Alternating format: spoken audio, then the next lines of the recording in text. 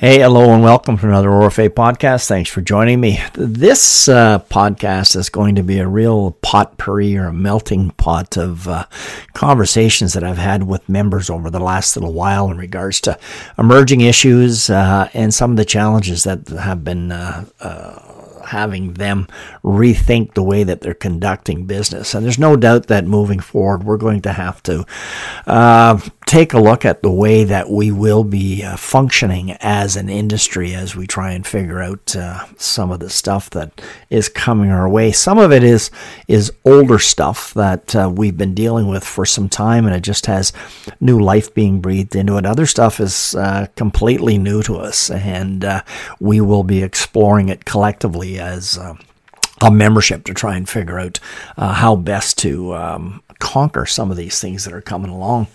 If you follow us, you appreciate and understand that we try to engage members so that we're not working in isolation as an organization. So we've got what's referred to as a provincial research and development focus group, and that allows us to connect with members across the province instantaneously on any type of issue that pops up. And we get some immediate feedback in regards to awareness of what is happening on a specific topic. And ultimately, usually, there's at least one member who's already gone down a rabbit hole on whatever topic it is that has come to our attention, and we start to have those conversations. So part of the way that we conduct business as an organization is that we schedule to bring the team together to have an open discussion. There's an agenda, but it's more so that we can stay focused for about an hour and a half in regards to what's happening inside our industry. But it's a conversation that we're having in regards to what's happening inside our business. So it's very helpful for us as an organization to get this feedback and input from frontline practitioners. And what they do is the majority of them will represent a regional recreation group. So they're getting feedback from their region. So it's just not a singular type of conversation. It's what they're hearing in their specific areas, and then we cross-reference it with different portions. So we connect from Thunder Bay all the way, across the southwest and obviously the east of the province. So it gives us a pretty good overview of what's happening. So what do we got as priorities as an organization? Well, I can tell you that we've had some really healthy conversations as staff and the board over the last little while in regards to who is a member of the ORFA and exactly what they should be getting for that membership. And it sounds like a simple question. And if you take a look at our website, you'll see that we promote that we have a little bit more than 7,000 members. But there's different levels of membership that come into play that most of you may not be aware of how it unfolds. Some of you may be a member of the association because of your employer. So through the group membership, you're allowed the privilege, if your employer identifies you as wanting to having access to ORFA information, you become a member by default. And then if you've got a professional accreditation to be a member of the association and maintain your professional certification, then you have to buy an individual membership. So over the next little while, we're going to be taking a hard look in regards to what it is that you get based on your real investment into the association. So that'll be a healthy conversation and definitely will guide us forward as an organization on the way that we're going to conduct business. So again, if you follow us, you're aware that we do hold the name the Ontario Recreation Facilities Association, and sometimes that's confused that in fact we have a connection to the provincial government, and nothing's farther from the truth. We're a not-for-profit organization that receives very little funding from the province. We don't go out and necessarily seek out funding from the province. We try to stay self-sufficient. So anything that we're doing as an association has to be economically driven from our own resources. So we try and take everything as a business plan approach. So it'll be a healthy conversation in 2023 in regards to who a member is of the association. So stay tuned for that. We may be reaching out to you for some input in regards to the way that we're going to conduct business. Now, again, members brought up as part of the R&D focus group their challenges of user groups, specifically ICE user groups, trying to change their season. And it was a pretty healthy conversation across the province on how some hockey groups had approached the facility to extend their season so that they could do tryouts into the early parts of April. Now, the user group doesn't always understand that we can pivot on a dime to meet their specific needs, and so they're getting direction from their organization in regards to what they would like to see unfold. And some of them think that that's just a seamless request, that they can walk into the facility and say, hey, you know what, we'd really like an extended season because we've got some business to conduct to meet our organization's wants and needs. So where we used to do tryouts in the fall, many of them are now trying to do them in the spring, so there's a preparation. So as an organization, we'll continue to try and educate the decision makers in regards to these types of shifts and really what it means. And again, we're sensitive to the fact that we're often a very small family in a community, and when a user group doesn't get what it wants, times it becomes political, so they end up going to elected officials to try and change the dynamics of the municipal operation to meet their needs, and it can become fairly difficult in regards to the way that we're trying to conduct business. But most of us set our schedules well in advance, and shifting by a couple of weeks in the spring is not an easy thing to do because the building is usually rented out to other sporting event or a community event, trade shows and that kind of good stuff. So what we're trying to relay to the senior groups in our province is that they can't just change the way that we conduct business and expect us to be able to respond. So if you're experiencing that, I'd appreciate hearing from you. So obviously my email is fairly simple, tpshay@orfa.com. And if you could just flip me an email in regards to, we're experiencing the same thing. It allows us to gauge exactly what it is that's going on out there. Now, watching again the conversations in regards to Cross Ice and how disjointed the approach is in regards to the way that the industry is providing that service. Again, it can be different from community to community. There's no legislated requirement. But the conversation that we're trying to have, or at least start, is, you know what, Cross Ice is probably one of the freshest things that have changed the way that we conduct business as an industry. And what we're trying to remind our members is that we are information brokers, and we're going to continually be under pressure in regards to generating the necessary revenues that we require. Now, what we're watching is, or seeing, is that some operations provide Cross Ice services with staff, and others allow volunteers to do it. And there's no one right way or a wrong way. It just ultimately, it is the way that each one of us is conducting business doesn't allow us to come up with what's considered to be an industry best practice. The question or the conversation I'm trying to start is that when user groups add to the menu, are we in fact surcharging for these services, or do we provide them for the exact same cost? So if we've got an operation that in fact will set up the barriers and tear down the barriers and store the barriers, and we're not charging for that extra service, well, we've got an additional cost, but we don't have any additional revenue. So when we have staff doing that kind of stuff, that means they're not able to do the other stuff that is required inside the facility. And frontline staff will always be the first to tell us in the classroom of how frustrating it is to have a facility manager with expectations that are unreasonable. So our job is to go to senior staff and say, look, we're changing the way that we're conducting business. And you need to understand that it doesn't sound like much, but if it takes 10 minutes, 3 times a shift for us to be able to tear down and store this stuff and put it back up again, in the end, there's a multiplier of what the wages and benefits would be for us to be able to do that. And I think you'd be surprised at exactly what this little addition costs over a season. You're probably into the thousands of dollars of lost wages that you're supporting another organization's operation.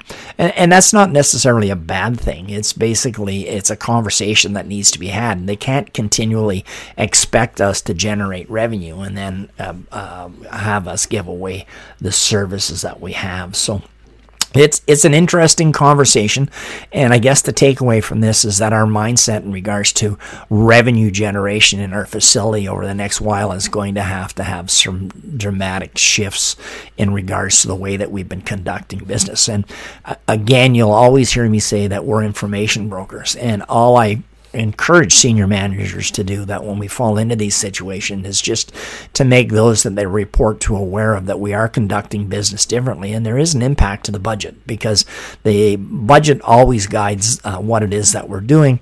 It will have a healthy conversation once per year, and then it's analyzed throughout. So our job is to make sure that they understand that there are costs associated anytime that we change business if we are in fact involved.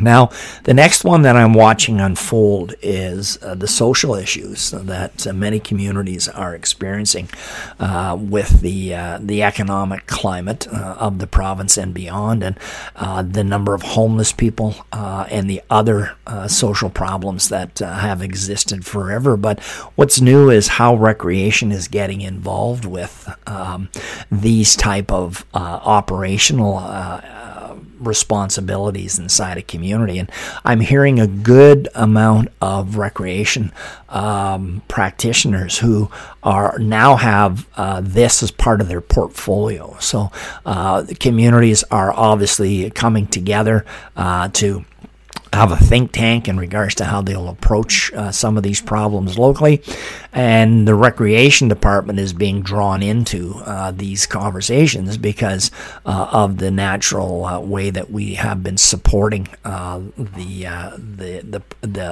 issues that are related to these types of challenges. So we're warming centers, we're cooling centers, and some of my members will tell us that in fact, they have a regular clientele of homeless people that use the public recreation facility for their personal needs. And it's an interesting conversation to have because we're obviously inheriting some of the social problems, but there's not, again, always a large investment in regards to increasing the budget for us to be able to supply those services. So, again, if you're caught in that backdraft, if you don't mind flipping us a note in regards to what it is you're experiencing and how you're handling it, I truly would appreciate it.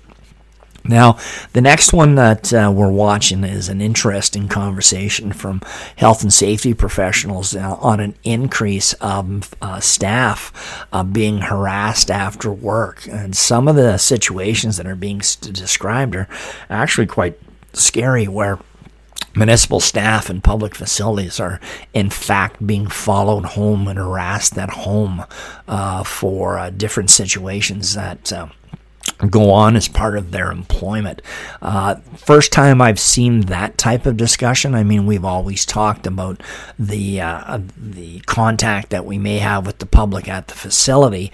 Not uncommon for cars to be scratched or other type of vandalism to take place. But now hearing that, in fact, individuals are being stalked, I guess would be a descriptive way of putting it, is something that all of us need to be aware of, that the changing way that society is, that this continues to be a problem as we move forward. So again, just be aware of it, and if you're in a management position, you might want to add it to internal staff training just as an awareness item.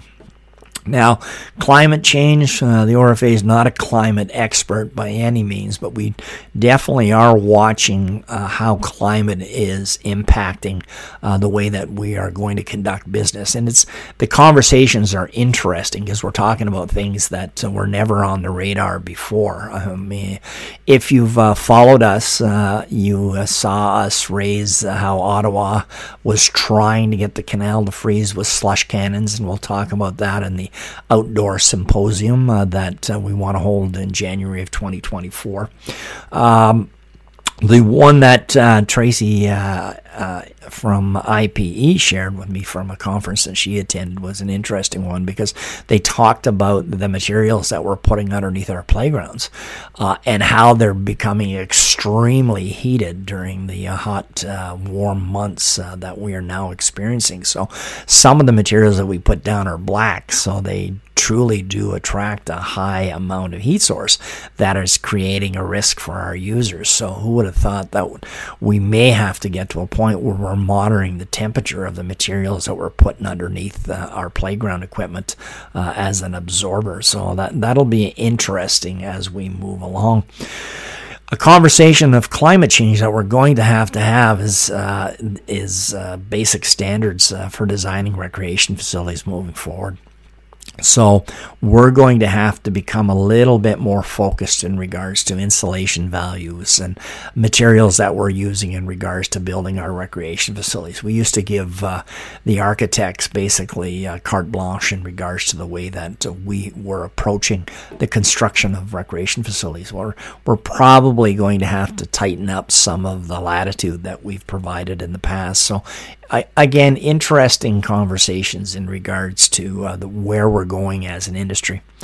Again, an appeal that if you're encountering any of this stuff, please keep us up to date in regards to what's happening in your world, because it's helpful for us to determine where we need to be investing our research and development.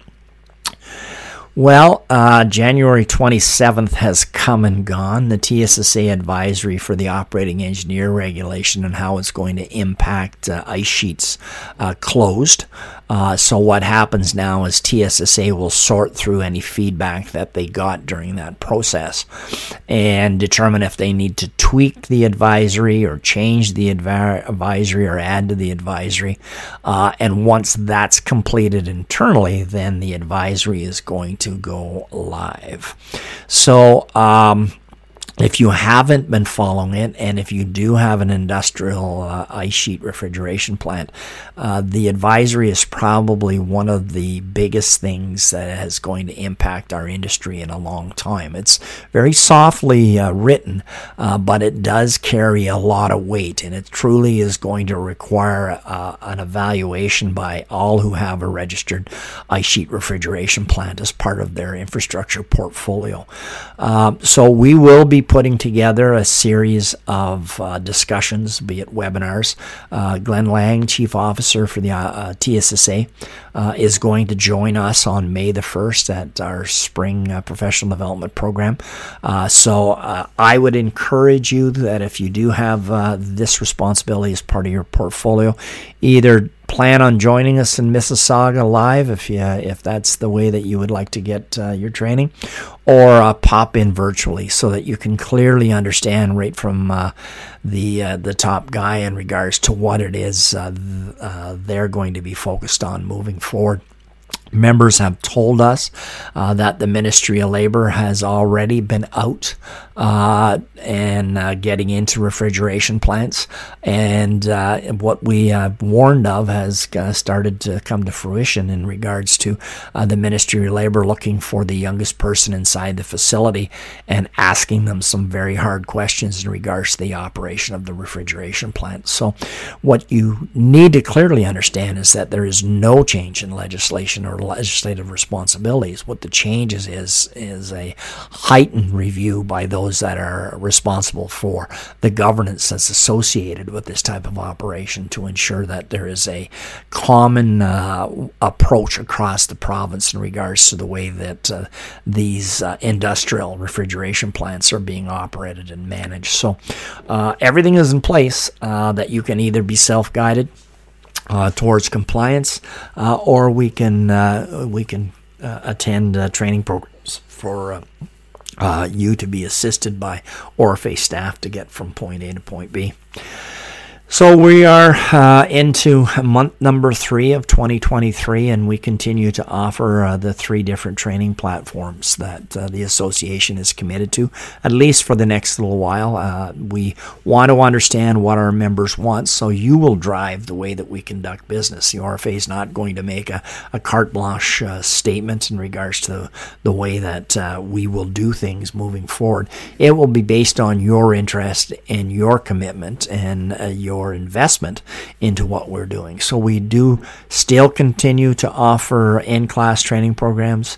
We can do live instructor-led virtually, and then there's online self-study. So to meet the needs of this, the ORFE Board of Directors has approved the addition of 2 new staff with ORFE. And immediately the IT side of our operations, which is growing very quickly, will come online very shortly. If you saw eNews, you'll saw that the job posting has been out there. And then a position that will assist the research and development side of what we do as an organization will follow once we have the technology side of the business better aligned to be able to meet the wants and needs. So stay tuned for that. Well, I'm going to have to sign off. It's early on Monday morning, February the 13th, and I'm about to join the UK Basic Arena Refrigeration course. So what the UK has done is they have approached virtual online self-study as a regional group. And then what they do is they get together via Zoom and they tap into ORFE staff and instructors. So myself and Rob Lilborn are going to pop in and have a conversation with the participants. And they've sent us a whole series of questions and their thoughts in regards to what their learning experience was. So that's a great way for us to add value to online self-study. And as we continue to explore the way that we're going to conduct business, again, we invite you to be creative in regards to the way that you want your training needs. So that's a kind of an overview in regards to, again, where we're headed and where we're going. Now, as the final point, we have discussed internally, and as we continue to make online self-study courses available, what we've decided to do is focus on the development of these training modules so that they will be available to you in a modular base. So we appreciate that a seasonal staff member may not require the whole ICE maintenance equipment operation course, but there's probably a couple of modules in there that would be very helpful for facility manager when it comes to training staff. So maybe it's blade safety, maybe it's fossil fuel safety, or how to power an ice resurfacer safety module that you can buy as a singular, and you can collect them towards an IMEO certificate if in fact that's what you want to invest in. So we're trying to be creative in regards to the way that we're conducting business. Again, if you have any thoughts on how we could better serve you, we're always glad to hear from you. So thanks for popping in. This has been again, like I said, a real potpourri of issues and challenges that are impacting the industry, and it's what makes the business that we're in both fun and at times a little bit difficult to try and stay ahead of. So hopefully we're providing you with the service that you need. As always, our offices and phone lines and communication systems are open to hear from you. So thanks for joining me. Hopefully you've got a couple of tidbits as you move forward in regards to your responsibilities. Till we meet again, take care.